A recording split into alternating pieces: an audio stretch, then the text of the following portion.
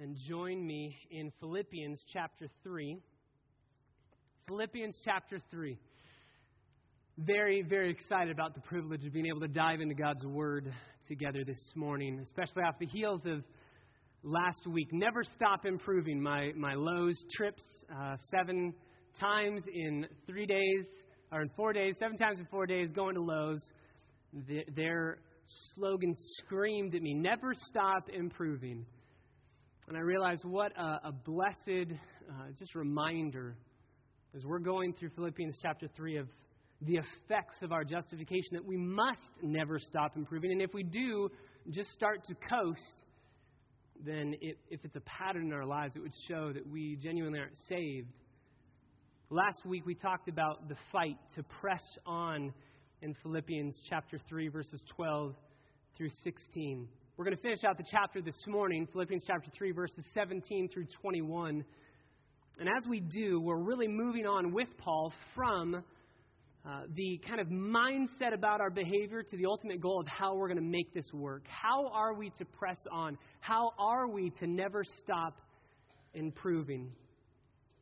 The reality is the way that we walk before the Lord tells so much about who we are.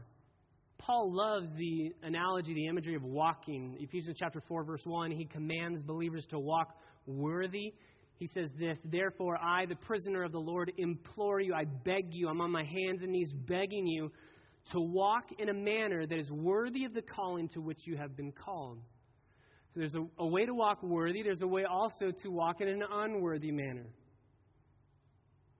I think one of the reasons why Paul loves this analogy of walking, this imagery of walking, is because walking in a physical sense tells a lot about who you are. It tells a lot about your character.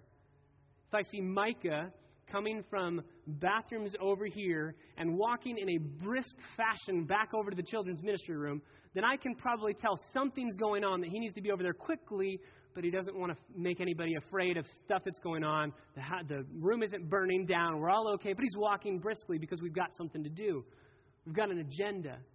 Some people walk with anxiety. Some people walk proving their laziness as they just kind of coast around aimlessly with nothing to do. Walking tells a great deal about us. And if we are spiritually before the Lord, claiming to be Christians, professing the name of Jesus Christ, but we are walking in another manner, in a manner that is unworthy of the calling to which we've been called, Paul would say, you have to trace the fruit of your actions back to the root. You claim the name of Christ, but is that truly your name? Are you truly saved? Because you don't see any effects of your salvation. I want to remind us again, we do nothing to be saved. We can do nothing. Even the faith to believe in Jesus Christ alone for salvation is a gift from God. It's nothing that we can do, Ephesians 2, 8, and 9. But justification is alone by itself through faith with God working, but it never stays alone. It always produces in us a yearning, a zealous desire for sanctification. And we've talked about this for the last couple months, and now we're going to finish it here in chapter 3. A helpful little note that I ran across from history. Alexander the Great. You know Alexander the Great, a huge military leader in Greece. After a battle, Alexander the Great was talking with deserters, people that had run away from the battle, too afraid to engage in fighting and in combat. The penalty for desertion was death. So he would line these men up and he would talk to them. They would single file go into his tent and he would discuss what they had done, their sentence, reason with them. This was a specific day where he was feeling a little bit more gracious. A man came in, fell at his feet. Alexander dialogued with him, asked him, why did you desert? What's going on? The man's begging, please spare my life. I will never do it again. And Alexander says, okay, we'll let you go.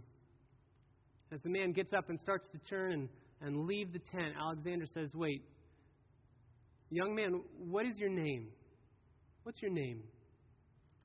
The young man turns around and can't even look at Alexander, and he just looks at his feet, and in a very quiet voice he says, sir, my name is Alexander. And Alexander the Great said, young man, you either change your ways or you change your name. You either change your ways or you change your name. I think in essence, Paul is telling us this morning, we need to check and see, do we claim the name of Christ and do we live accordingly? Or else we need to change our name. We need to change our ways or we need to stop claiming to be believers. We need to stop claiming that.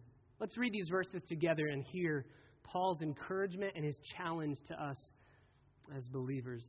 Philippians chapter 3, verse 17. Brethren, join in following my example and observe those who walk according to the pattern you have in us. For many walk, of whom I often told you, and now tell you even weeping, that they are enemies of the cross, whose end is destruction, whose God is in their appetite, whose glory is in their shame, who set their minds on earthly things. For our citizenship is in heaven, from which we also eagerly wait for a Savior, our Savior, the Lord Jesus Christ, who will transform the body of our humble state into conformity with the body of His glory by the exertion of the power that He has, even to subject all things to Himself. In the verses before us, we see three ways in which we can walk in a manner worthy of the calling to which we've been called. Three ways in which we can walk as citizens of heaven and not citizens of this earth. The first of those three is, number one, we must follow the right examples. We must follow the right examples if we are to walk in a manner worthy of the calling to which we've been called. If we are to walk as citizens of heaven, we must follow the right example. Paul starts in verse 17 by saying brethren, which is not just specifically speaking of the men, it's speaking of everybody, all the believers in the church in Philippi, brothers and sisters, everybody. Join together in following my example. Join in following my example. That phrase, following my example, is one word in the Greek, and it's the word where we get our word mime. It's a Greek word that we get our word mime from. Mime me. What I do, just imitate me. What you see me do, imitate it. I will be a mime for you, and you mime what I'm doing. I'll be an example. You need to mime everything that I do, everything that I say. He's going to say this in chapter 4. What you've seen from me, what you've heard from me, the way that you've seen me talk and live, you practice likewise. Just do what I'm doing. Follow my example. This is a crucial point in Bible-believing Christianity that we must understand. Truth is not merely taught. In fact, I would argue that mainly, truth is caught, not taught. You catch what is true and true living by the way you see people living, by the way that you see them interacting. If you don't believe this, just ask others, in what ways do your children imitate you? And then you'll realize the way that you live is probably imitating somebody else's lifestyle and pattern of behavior. Paul says, I want you to mimic me. I want you to mimic me. One of the best ways that we can grow in our ability to mimic others is asking lots of questions. Can I plead with all of our hearts? Ask lots of questions. When you see somebody doing something, ask, why did you do it that way? You could have done it a million different ways. Why did you do it that way? You have a reason for it, right? And if they say, you know what, I've never really thought about that. I'm sure if you talk together, you'll figure out why they did what they did, the way they did it. Ask lots of questions. Dive down into the motivation. Why do you live the way that you live? And ultimately, if you are a Bible-believing Christian, you should be living the way you live because God's Word tells you to do something a certain way. And you want to do it that way. Paul says this elsewhere in 1 Corinthians chapter 11, verse 1. He says, be imitators of me just as I am of Christ. Imitate me just as I imitate Jesus Christ. He's not saying, hey, I'm the end all. He's saying Jesus is. And as I follow Him, imitate me. In whatever respect I am imitating Christ, imitate me. 2 Thessalonians chapter 3, verse 9 says pretty much the same thing. Paul says, we offered ourselves to you as a model for you to live. Do you want to know how to live? Look to me. Do you want to know how to live? Paul is saying, look to me and you will see what attitudes to have, what behaviors to have, what to do, what to think, how to behave. Notice Paul isn't saying, be like me in my gifting or my ability. Be like me in my personality or the way that I have certain abilities. No, instead, he's just saying, be like me as I follow Christ. Press on to Christ's likeness the way that I press on to Christ's likeness. One pastor says it this way: you need to find examples of people who are not buying into the prevailing wind of worldliness around them. You need to follow them like a beacon light in the midst of a storm. Who are your examples? Who do you follow? And who can follow you? Paul knows that he's not going to always be in the church in Philippi. In fact, as he's writing, he's in jail. And so he says the next thing: follow my example, but when I'm not there, which he hadn't been in about 10 years, when I'm not there, observe those who walk according to the pattern that you have in us. So when I'm there, what you've seen from me, what you've heard from me, follow, mimic me. But when I'm not there, to be able to be mimicked, then follow those around you in your midst on a day-to-day basis that would be mimicking me as I mimic Christ. He says, observe those who walk according to the pattern that you have in us. Literally, that word pattern is a very graphic Greek word that means the imprint left by a blow. So Paul's truth had pummeled the hearts and the souls and the minds and the spirits and the character of those elders and leaders in the church in Philippi. His truth, his teaching, the way that he lived his life had beat into the souls and the minds and the hearts of those in Philippi in such a way that there was an imprint left in their hearts and their thinking. And so too, Paul is pleading with the church. As I taught them and the imprint stuck, so too they're going to teach you, and let that imprint stick. Please let that imprint stick. The reality and the truth, regardless of what we would like to think, is that we all model ourselves after someone. We all do. There is somebody that we look to, whether it's a leader in the church, whether it's a parent, whether it's a friend, whether it's somebody on television or in the movies or in a book that you've read. There are no exceptions. We all model ourselves after someone. So the question is, are you following the right model? As we said last week, we are all spiritually on an escalator that's going down. And so we must press against it. We must fight against it. And if we just stand still in neutrality, we're going to be moving backwards. Same thing with leaders. There's no such thing as a neutral leader. Either you are following somebody who is propelling you forward in your faith, or you're following somebody who is pulling you back and distracting you from pressing on. We need to follow the right model. So where can we get these right models? Let me just give you 3 places that we can get these models from. Number 1, we can get these models from Scripture. Romans chapter 15, verse 4, Paul says, these things, specifically the history of the characters of Israel and the biographies of all of the Israelites, all of their good things, their bad things, they were all written in the Bible for our instruction to give us encouragement and hope.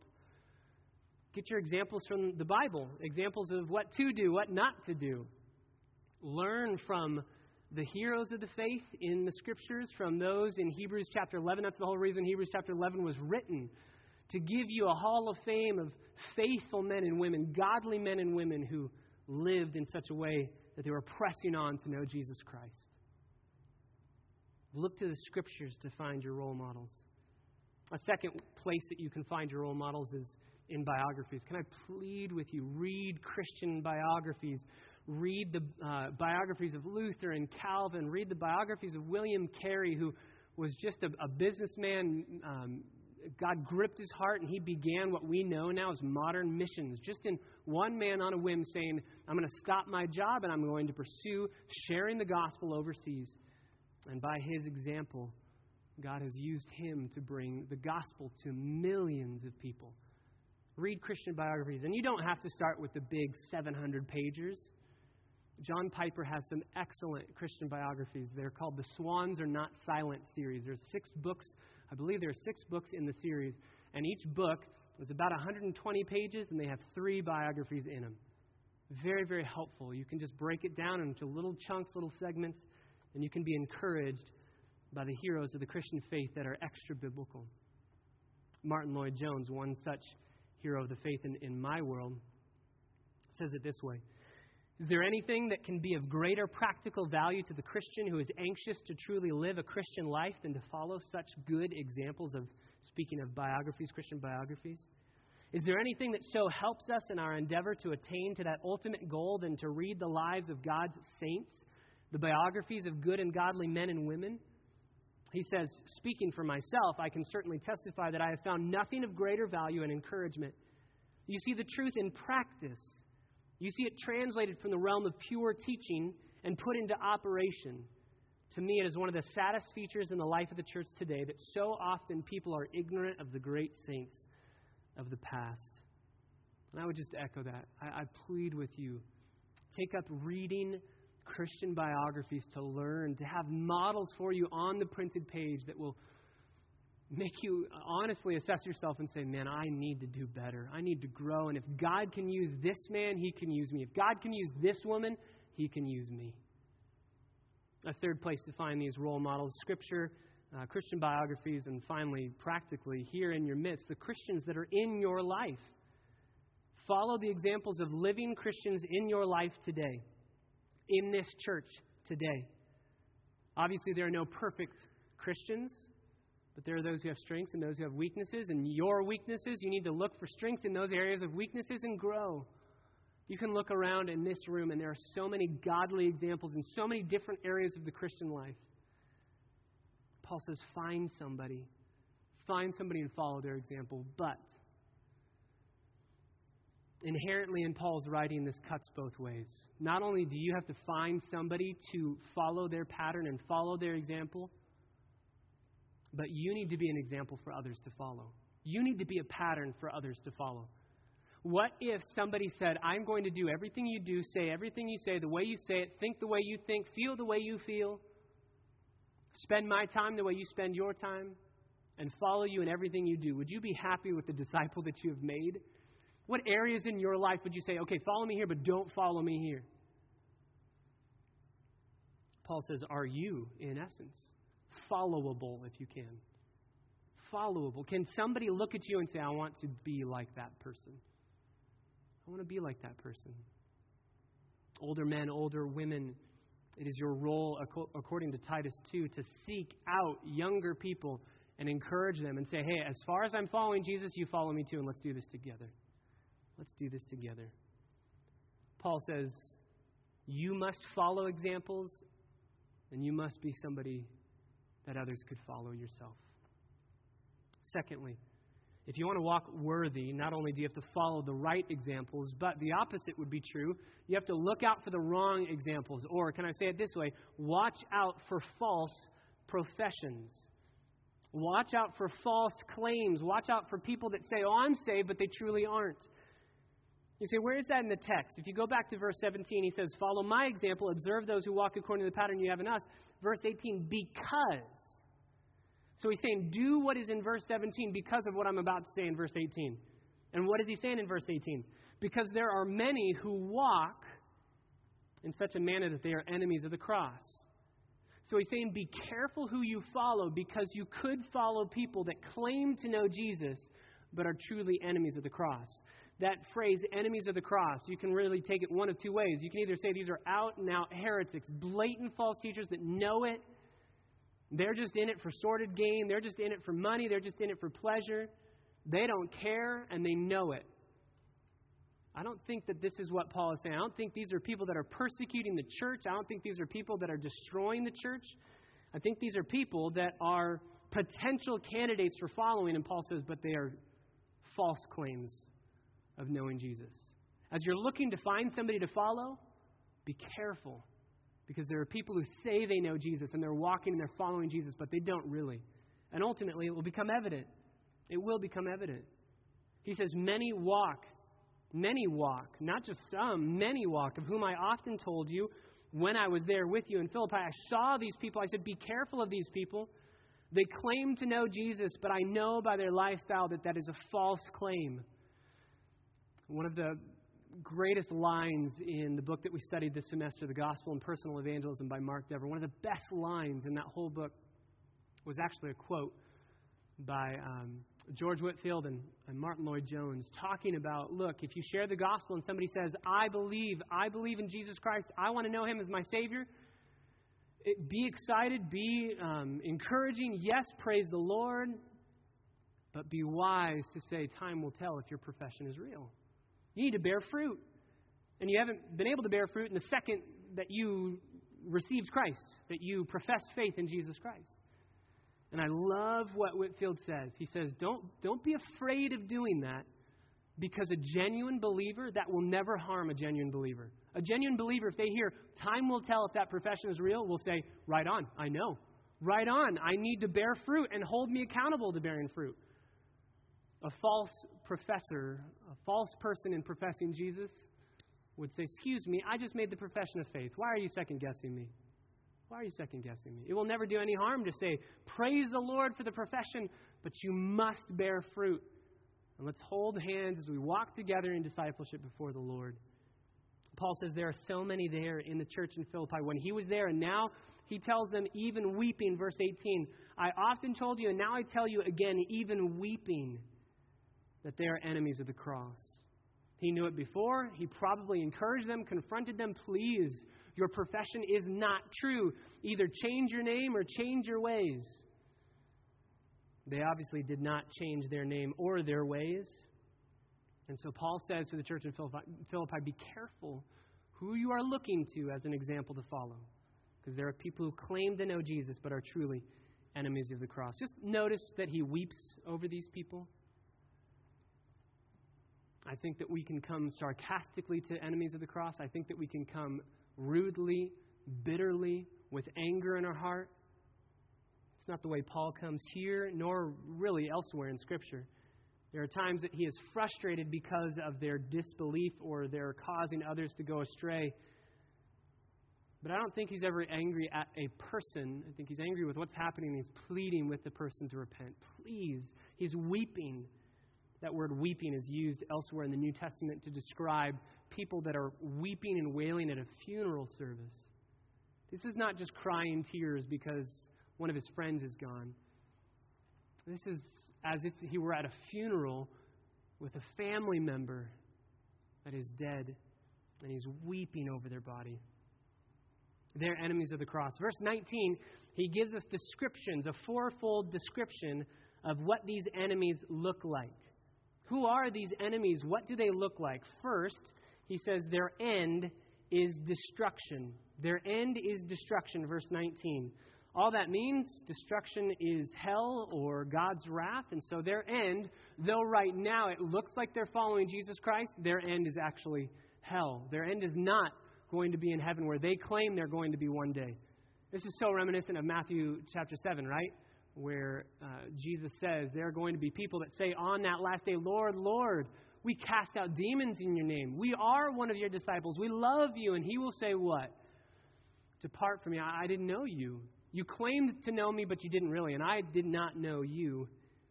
Depart from me. Their end is destruction. Though their profession would seem to be that their end will be glory in heaven, their end truly will be destruction.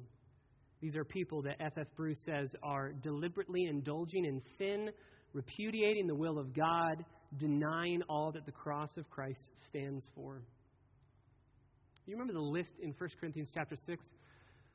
Paul goes through neither idolaters, nor homosexuals, nor sexually immoral, and he goes through all of these different lists of sinful practices, and he says all of these, none of them will inherit the kingdom of heaven, and such were some of you. You remember that list in 1 Corinthians chapter 6? At the very beginning of that list, Paul says a couple words that are very important for us to hear. He says, do not be deceived, my brothers. Neither idolaters, nor the immoral, nor so on and so forth. We can be deceived. We can be self-deceived, thinking my profession of Jesus Christ, of knowing him, is good enough. All I have to do is claim to know him, with no lifestyle backing that up, no effects of justification. Don't be deceived by others who claim to know Jesus, but their lifestyle would prove that they do not. In Galatians 5:19, Paul says that the deeds of the flesh are evident. They are shown in the way that you live your life. According to one man in the Middle Ages he claimed to be a believer. Listen to his words. The world is remarkably well arranged. I like to sin, and God likes to forgive sin. This man professes Christ, but that is not It is not the words and the character and the lifestyle of a genuine believer. So, their end is destruction. Number 2, in verse 19, their God is their appetite. Literally, their God is their belly. It's not necessarily meaning that they're gluttons or they love to eat. It's meaning that they love visceral things. They just love fleshly desires. They crave for the passions of the flesh. That's all they care about. Thirdly, their glory is in their shame. Could mean one of two things. It could mean that they are glorying in their sin, and Romans 1 would back that up, and I believe that that's true. I believe that non-believers will ultimately call good evil and evil good and will glory in their evil. Yes, I believe that. It could also mean, and I personally lean to this, because we're talking about the Judaizers here. We're talking about the enemies of the cross are the Judaizers who said, believe in Jesus Christ, profess faith in Jesus Christ, and you will be saved only if you also practice circumcision. You must practice circumcision. If you're not circumcised, you're not saved. If you remember in the Old Testament, there were different expressions, uncovering their nakedness, uncovering their shame. I think that this could be a reference that they are saying they're glorying ultimately in their private parts. They're glorying in the fact that they have a work, an act of human will that earns salvation. Paul says, if you glory in yourself, if you glory in any act you can do, you are an enemy of the cross, because the cross is necessary, because you cannot do anything to earn salvation. You can't. And so Paul says they glory in their shame. Their end is destruction. Their God is their appetite.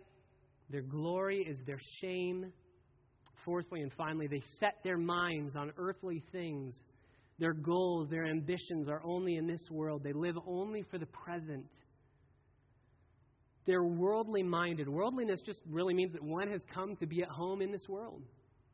I'm at home in this world. He's going to juxtapose people who have their minds set on this world and the things of this world, and then people who have their minds in heaven, set in heaven on their citizenship in heaven.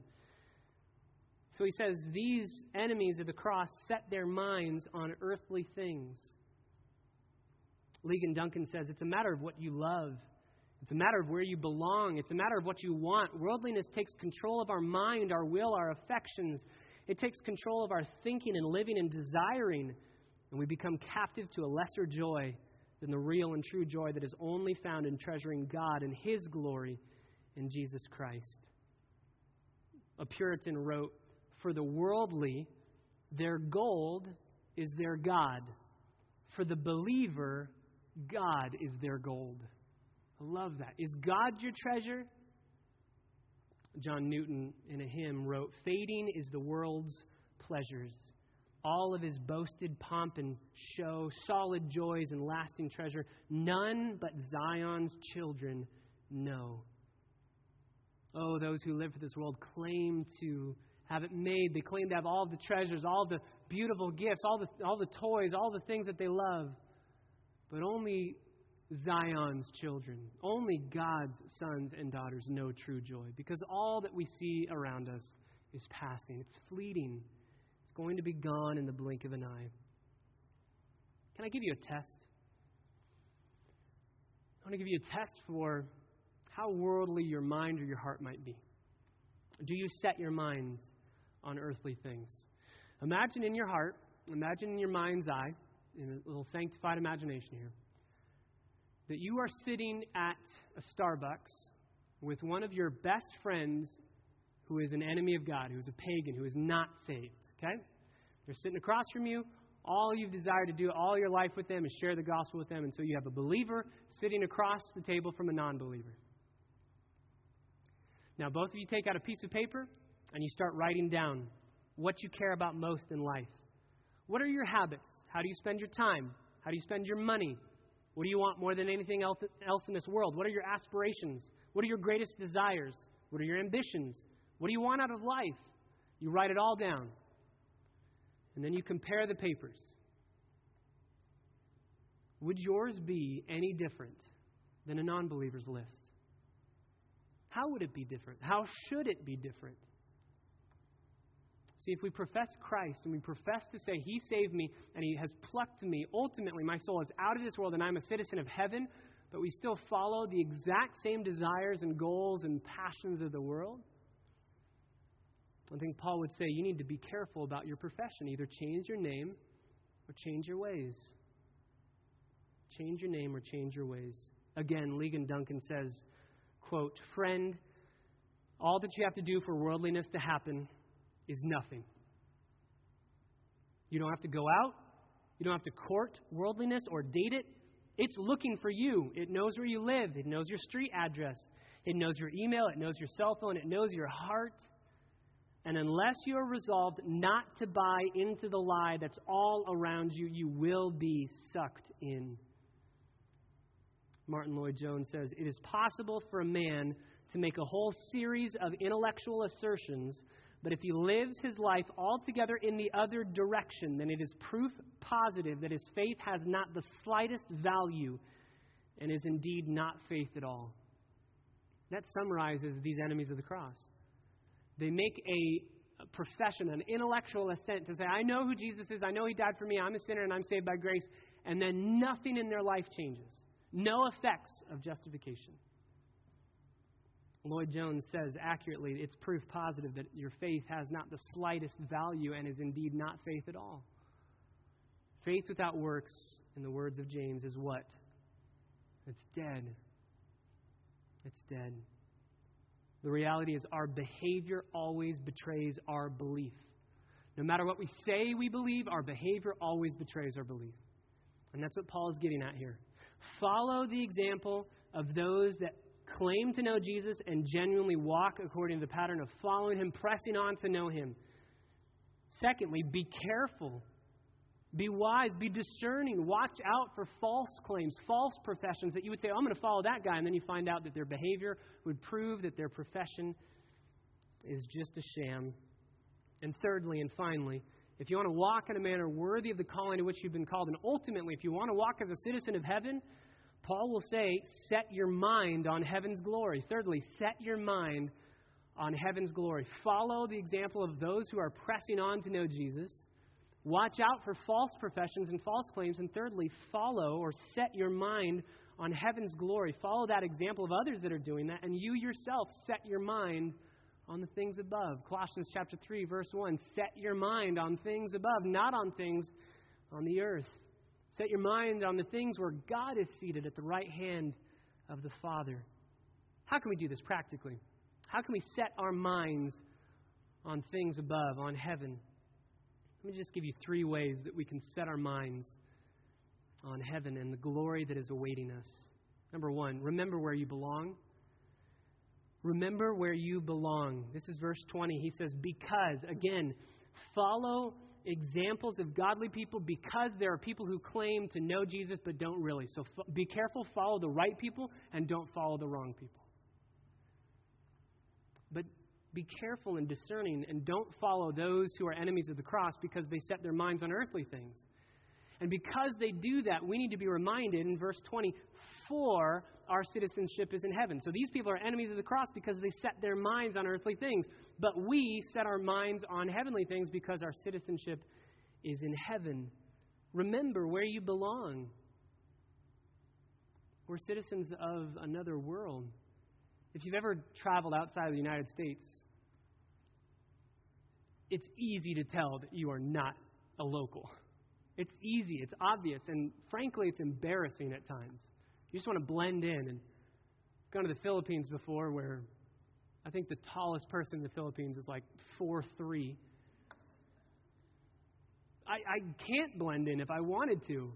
I'm pretty much translucent in my skin color, and I'm taller than everybody by double their size. It's obvious to tell that guy's not from around here. If somebody in the Philippines looks at me and goes, I think he might be a citizen of our country, they need to get their eyes checked. Another thing that happens when you go out of the U.S. for extended periods of time is there's a longing in your heart to go back. Oh, I love going around. I love sharing the gospel. I love going on mission trips. But at the end of the day, when my feet land back on United States soil and I get to go home to a comfortable bed, to indoor plumbing, to food that I'm used to and my body's used to, I'm happy. We long to be home. Paul says we're not citizens here Don't set your mind on earthly things because this isn't your home. Your home is elsewhere. Your home is somewhere else. It's in heaven. Remember where you belong, and you will begin to set your mind on the things that are above. Number 2, how are we to do this? Remember who you are waiting for. Don't just remember where you belong. Remember who you are waiting for. He says our citizenship is in heaven. That's where we belong. From which we also eagerly wait for a Savior, the Lord Jesus Christ. Remember who you are waiting for. We get so bogged down by talking about end times. Eschatology is a great thing to study, and it's important to know the hope of the end times and what is going to happen. But brothers and sisters, we are not waiting for an event to take place. We are waiting for a person to come back, to wed us, to bring us back home to be with Him for all of eternity. We're waiting for a person. Jim Boyce says it this way: are you looking for Jesus' return? If you are contemplating some sin, perhaps a dishonest act in business, perhaps trifling with sex outside of marriage, perhaps cheating on your income tax, then the return of Jesus Christ, if these are your thoughts, has not made its proper impression on you. If your life is marked by a contentious, divisive spirit in which you seek to tear down the work of another person instead of building it up, then the return of Jesus Christ has not made its proper impression upon you. If you first protect your own interests and neglect to give food, water, or clothing to the needy, as we are instructed to do in Christ's name, then the return of Jesus Christ has not made its proper impression on you. Turn to 1 John and you'll see where he's getting these truths. 1 John chapter 3.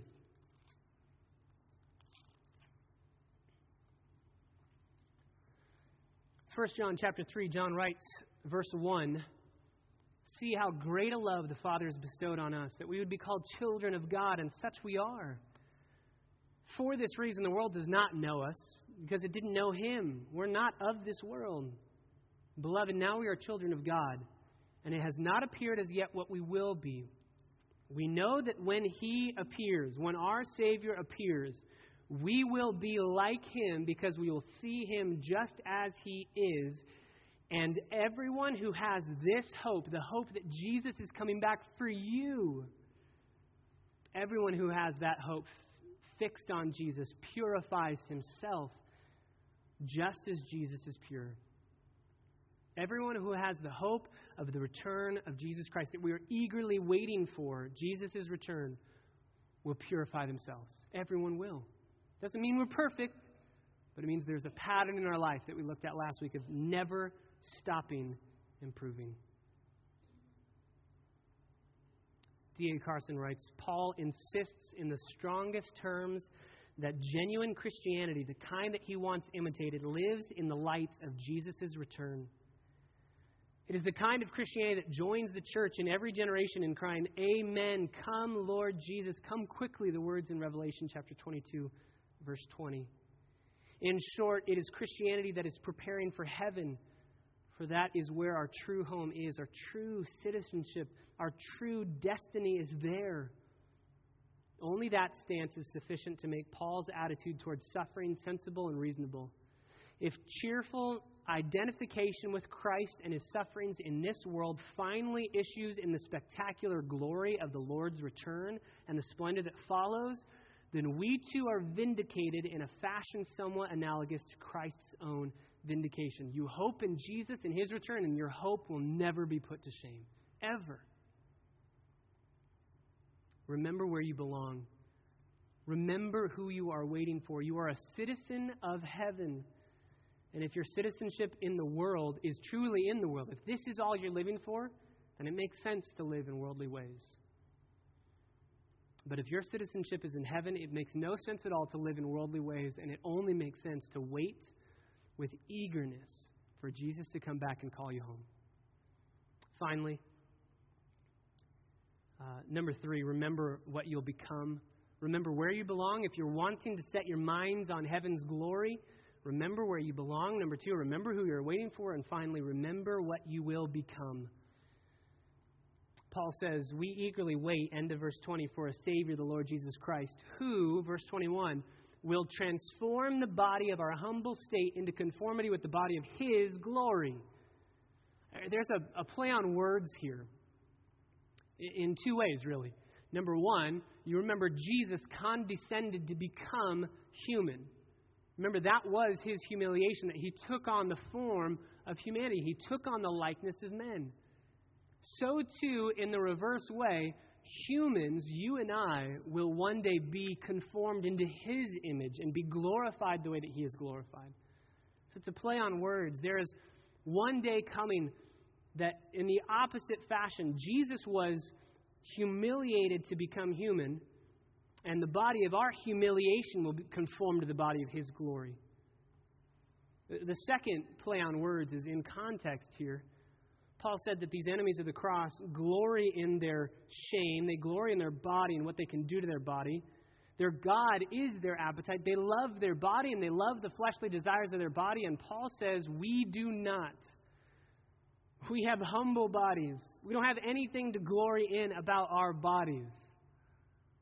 And we cannot wait for the day when Jesus glorifies our bodies and we're done with sin, we're done with pain, we're done with it all once and for all.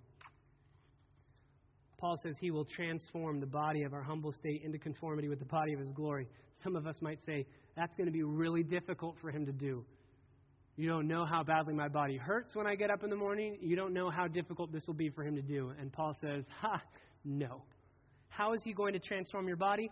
By the exertion of the power that He has even to subject all things to Himself. So Jesus can say to anything in this world, bow down to me, and they must do it. He says the same thing to your bodies. Be completely healed. Be made perfect. Be glorified. It'll be a simple thing for Him to do. It'll be a simple thing for Him to do. Paul will continue in verse 1 of chapter 4. Therefore, because of these things, and we'll look at this more in the coming weeks and months ahead. But he says, because of all of these things, my beloved brethren, whom I long to see, my crown and my joy, in this way stand firm in the Lord, my beloved. And ultimately, he's saying, in the way that I have just described to you, stand firm. Because of everything that I've said, stand firm. And then he's going to give practical application of it, practical outworking. If you are standing firm, here's what must take place. But these are the ways that we stand firm. We stand firm by resting in our justification by grace through faith alone. We stand firm by renouncing self-reliance and saying, well, we have nothing to offer God. We are not perfect in and of ourselves, and we have nothing but sin to offer to Him. We can never become somebody that God would say, I want them on my team, because of intrinsically who they are and what they have to offer me. Nothing. And yet Jesus, because of His amazing love, says, I love you. I love you, I purchased you, I redeem you, and now I treasure you, and you will glorify me as I shower you with love.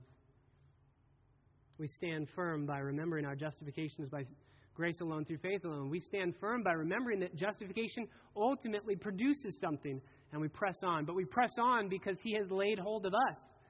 We don't press on because we're afraid we might lose our salvation. We press on because we know we have salvation. And we know we can never lose it because He will never lose His grasp on us. We stand firm by following the right examples. We stand firm by watching out for false professions. We stand firm by setting our minds on things above. All of these things, all these ways. Paul says this is how you stand firm, in this way. Ligon Duncan says, how do you resist the world? How do you resist worldly living? You find a believer who's acting like Paul and you follow them. You remember that worldliness kills.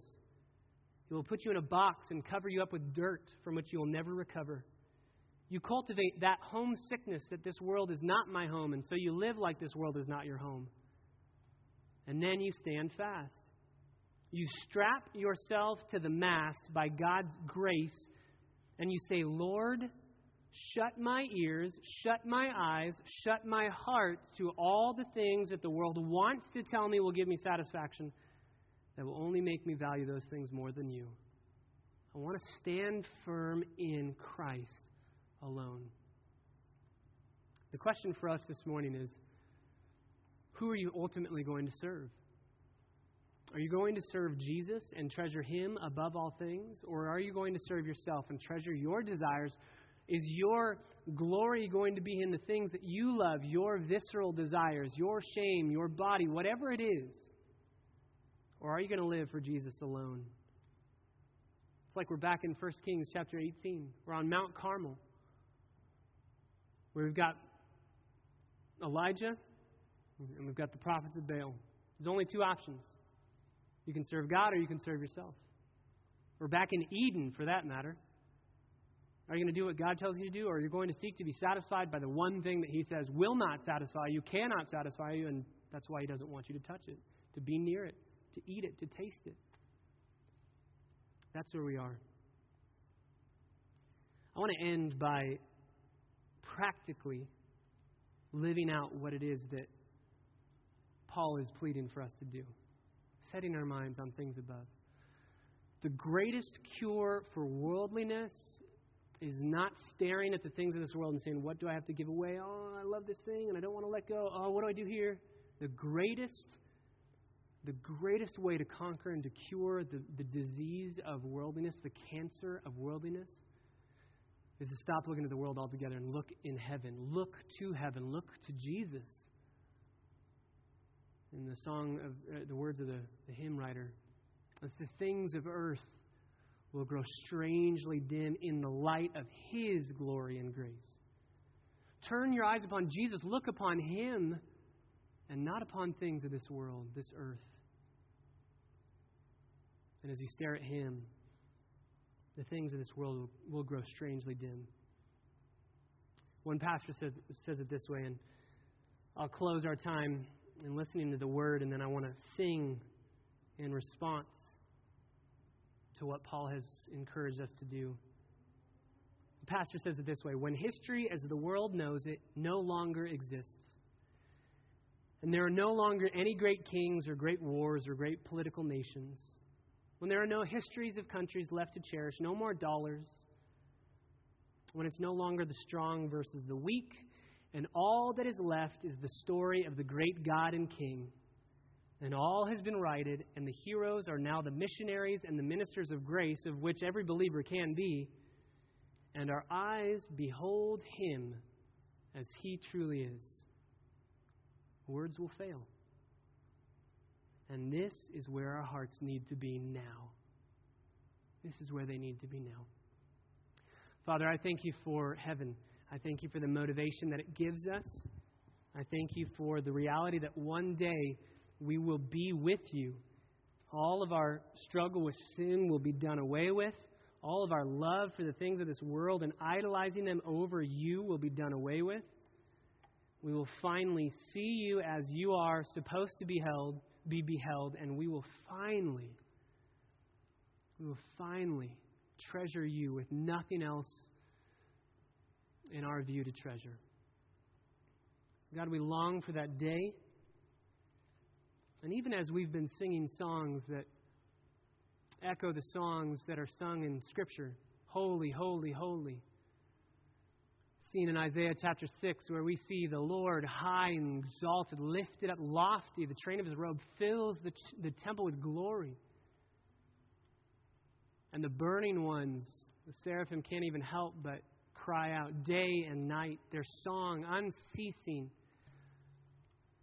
There is no one like our God. Holy, holy, holy is the Lord God Almighty. The whole earth is filled with His glory. God, we see that song as well in Revelation. They are singing that song even now. Take our minds, take our hearts, capture our attention, and remind us this moment that this world is not our home. You alone satisfy. You alone are holy. You alone are the worthy Lamb who was slain. And to You and You alone be all the praises.